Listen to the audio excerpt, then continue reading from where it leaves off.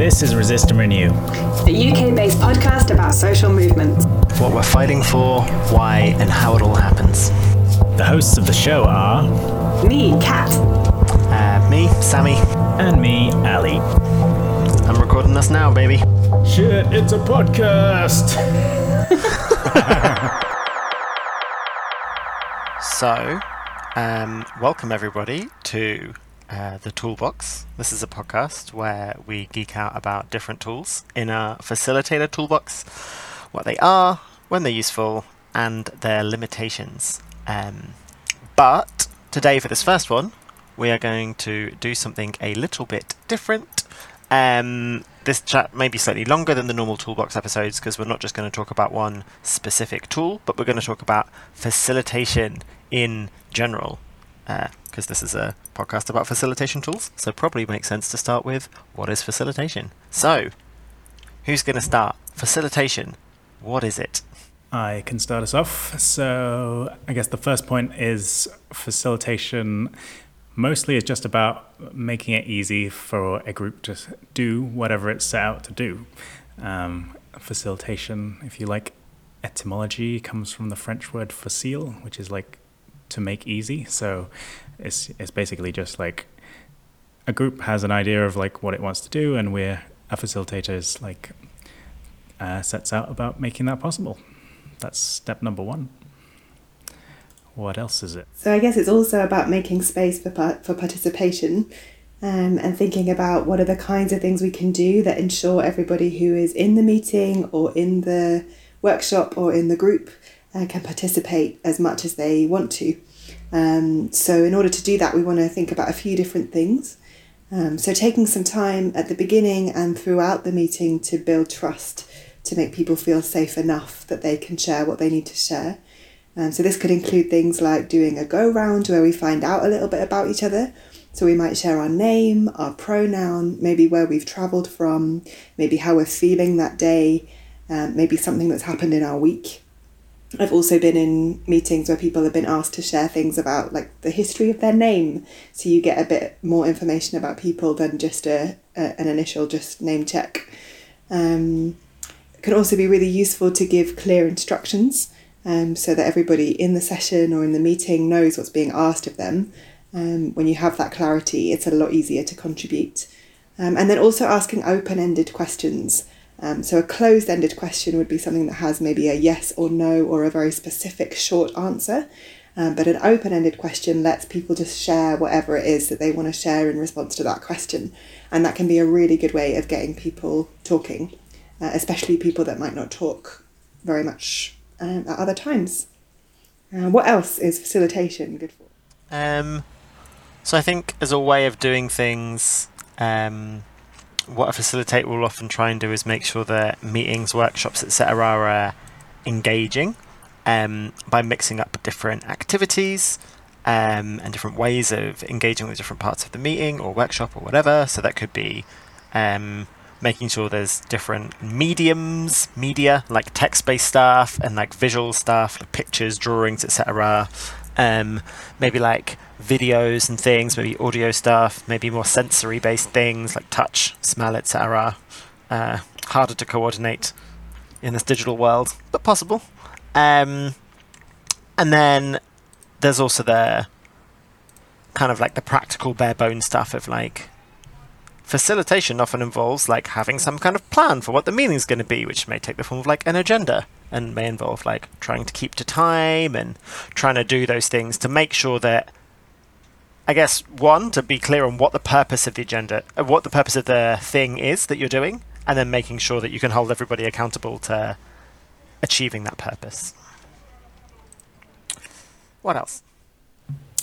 So I guess within our facilitation and a lot of the other facilitation collectives that we're aware of, like, and friends with, it's also about keeping an awareness of power dynamics, because as we spoke to a second ago, a lot of facilitation is about participation and allowing space for different people to participate.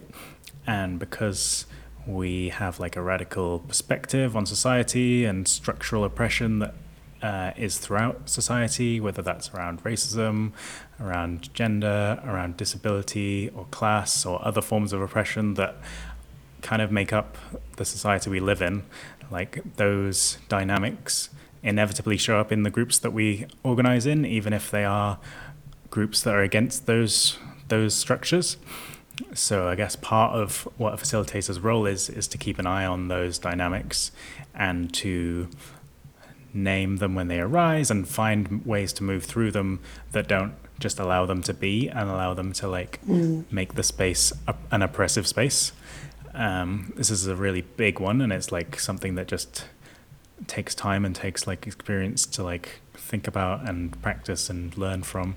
But I think it's like one that I personally like want to constantly reflect on and constantly try and hone my approach to it. So yeah, what would be some good tips for someone getting started if this is the first time they're hearing about facilitation? Yeah, so I guess maybe I think it's worth being super clear, because we've kind of talked around like what is involved in facilitation. So maybe to be concrete, like facilitation is a practice of like kind of like maybe a better way of explaining it, ignore that, is around like kind of clarifying facilitation by what it isn't. So like facilitation is a way of like kind of running meetings and workshops, etc. Some things which aren't like facilitation is like ways of like chairing a meeting is a different way of running a meeting, which is around more like having a person who is kind of the center of the meeting. Maybe conversations will go through that person. If there are questions, maybe that role will answer them, etc. Versus facilitation, where it tries to be a lot more decentralized, as an example. But it's all around those kind of, it's a role that is tasked with trying to achieve some kind of meeting or workshop purpose. And some things you can do to try and do that often involves planning ahead in some way, so that you can make sure if you're going into something, you need to know what the purpose is, and you want to make sure you've got a plan for how you're going to stick to it. Generally, these things are best not to just try and wing it on the day, though in practice, actually, a thing which is also useful is making sure you can stay reactive to the needs in the group and whatever they are.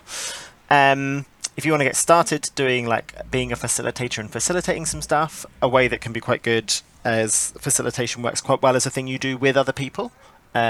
So buddying up with somebody who's more experienced, and then like they can support you through doing that role, and you can divide up those kind of different tasks of being a facilitator, for example, taking notes and keeping time, and a thing which within facilitation people often call like vibe watching. It's like keeping an eye on the kind of tone of the room and how it seems like people are feeling. Are people engaged? Are people not? Are people angry?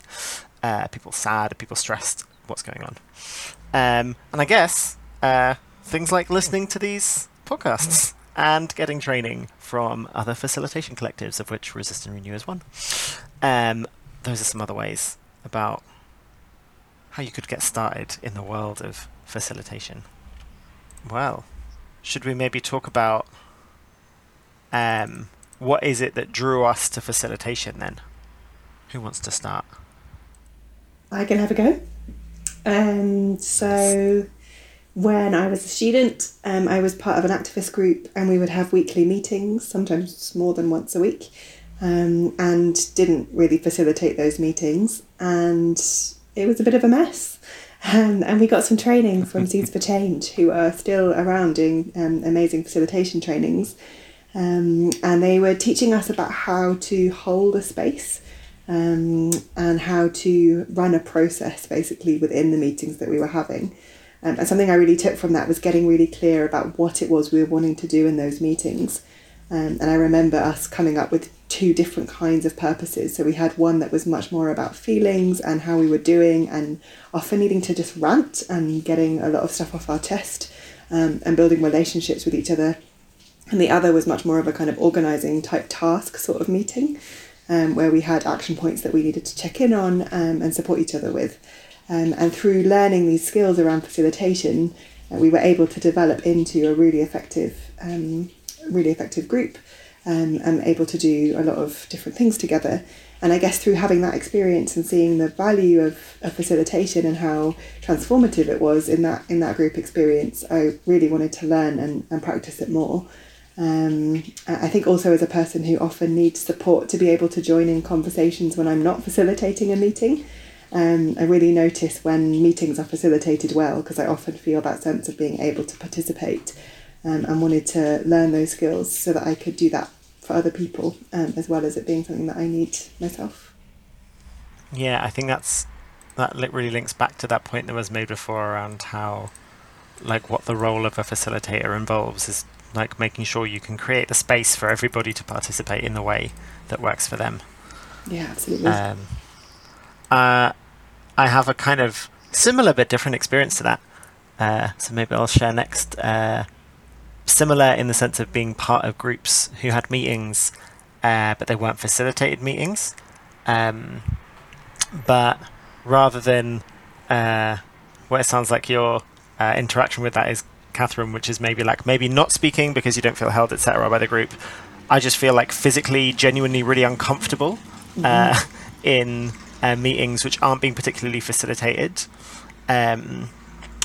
Partly because of some of those reasons, like seeing people who clearly want to participate in some way but aren't able to, seeing people who want to share something but no one's asking them, etc.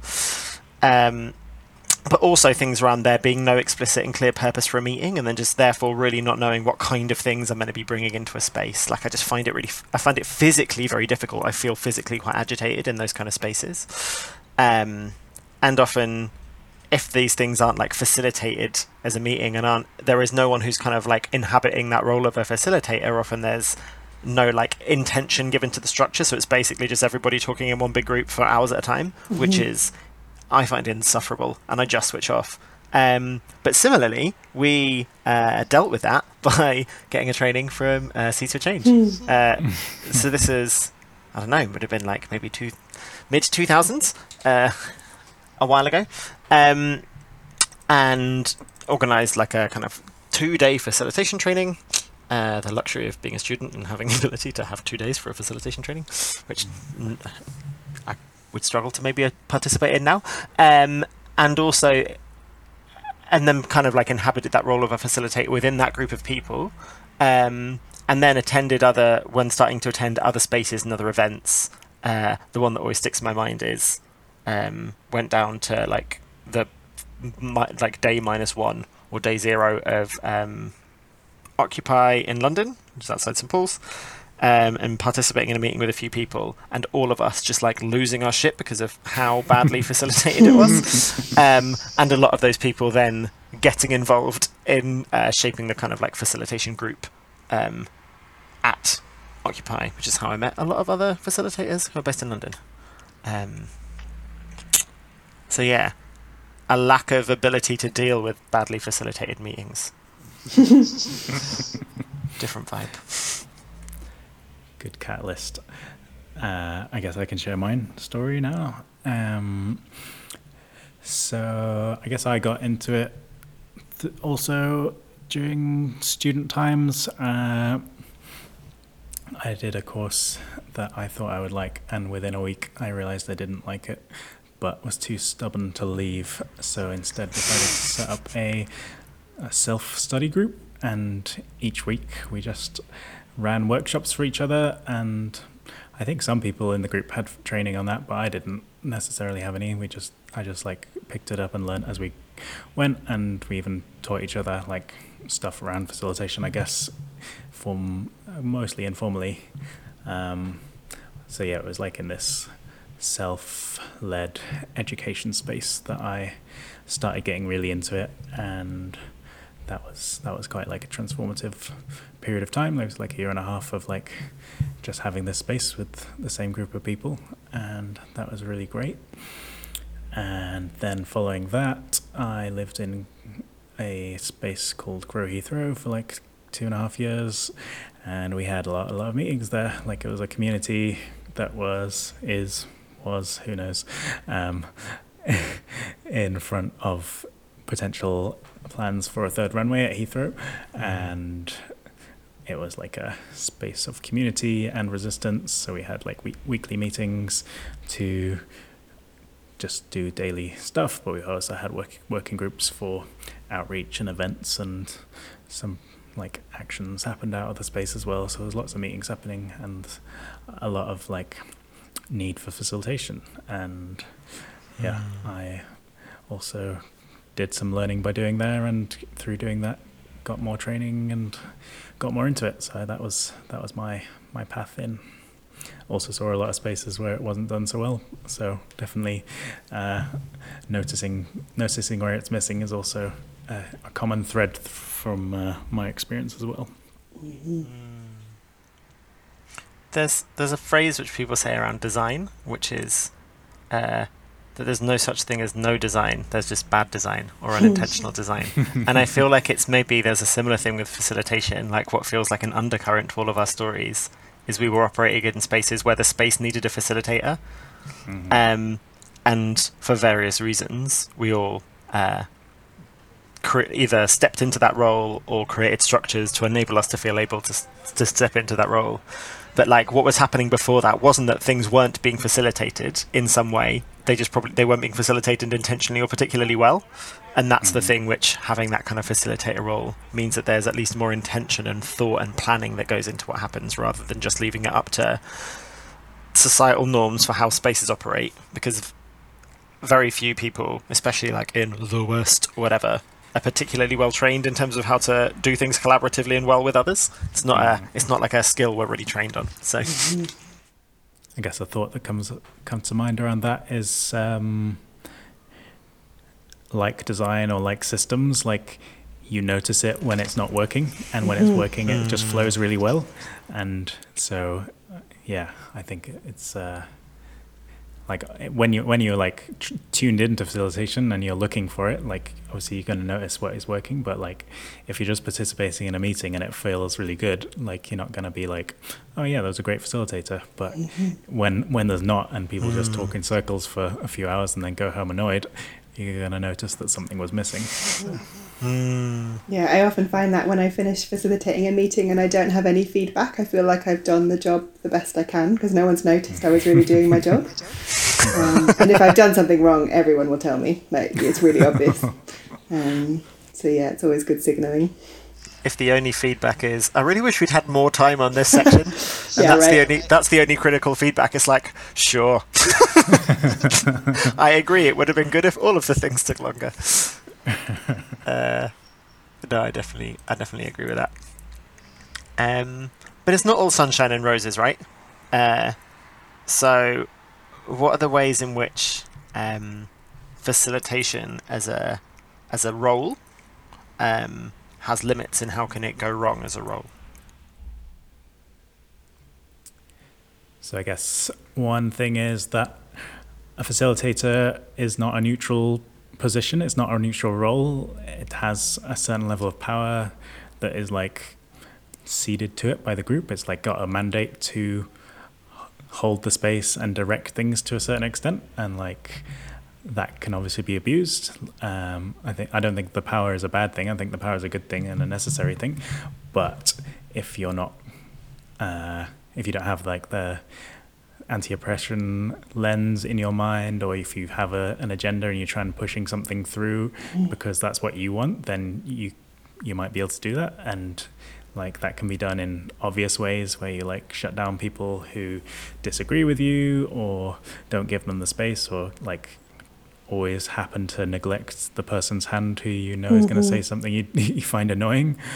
Or in less obvious ways, you can be like, finding false synthesis or false agreements around points when there actually isn't ones. And then usually like you'll maybe, if you're using consensus, you'll reach consensus officially because everyone waves their hands, but then like a week or two later it all falls apart because actually people didn't actually want to do what was agreed. It was just some people managed to push it through. So power is there, and with great power comes great responsibility. I guess kind of linked to that point, thinking about who is stepping up to facilitate meetings is really important. Often those that feel maybe more confident, or who are used to having their voices heard in a meeting, or maybe used to having more power in a meeting, might feel more confident to step forward. But actually, if there isn't that awareness to power and privilege dynamics, that can be quite damaging, both to the group, but also in terms of how other people are able to feel like they could step into that role. So yeah, start noticing, if you have facilitators in your groups, who is it that does it, and is there a way to share that power around? And that might take some skill sharing, it might take some buddying up, it might take sending some people on a training, but thinking about who's doing it and can it be shared is really important. Yeah, and I guess potentially related to that, there's something around how facilitation as a thing it's not necessarily like, I'd say like fully, I think in a lot of people's eyes, considered a role which involves skill and training, which has upsides and downsides. An upside is, I think, a lot more people may be happy to step into that role when they feel like they don't have the experience doing it, necessarily, in a way that people may not be for like who can create a website. People may feel like, oh, I can't do that. That involves a technical ability I don't have, which is also true for facilitation, but it's not necessarily a barrier people always feel stepping into it, with the caveats that have already been made around some people being more willing to do that than others for a lot of societal reasons. But I think that can also, unsurprisingly, like with all things, that can create dynamics and can create situations where people aren't doing it potentially, like even if they're getting the same outputs, they're potentially having to put a lot more effort in than other people who have had that kind of like basis and grounding and training and having those like models and frames and things to use. So even though it's not a thing that you need training to do well, having training can mean it's a lot easier to do it well, and it means you can be a lot more aware around how things can go wrong. And I guess, sorry. But people don't necessarily seek it. That's what I was going to say. You go, Catherine. I guess just with kind of all of these things, working out how you're going to notice, because in your groups you might have the best training ever, but it still might not be working. So thinking about what feedback loops can you put in place so that whatever is happening with your facilitation of meetings, you'll know across the group if it's genuinely doing what you need it to do as a role, and that you will get the feedback that you need as a group if it's not working for any of these reasons.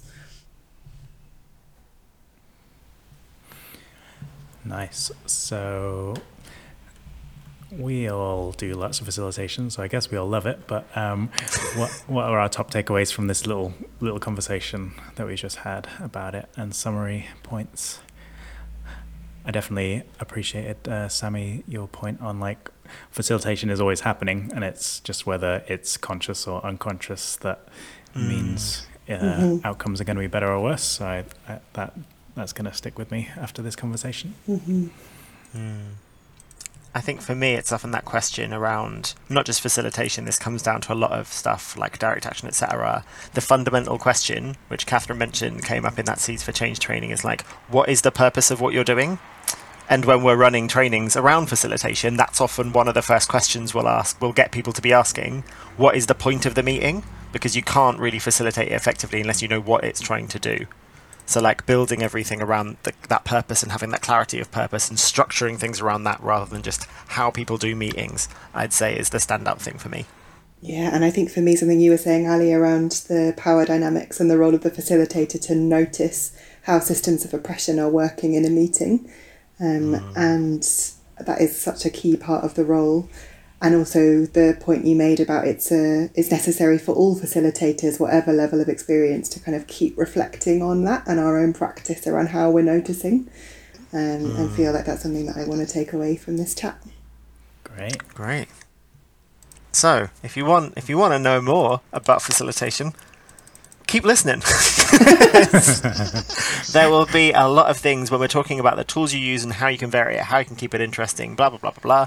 Like. That is what this whole series is going to be going into. So, stay keep an ear out. Stay tuned. This was the Toolbox from the Resist and Renew podcast.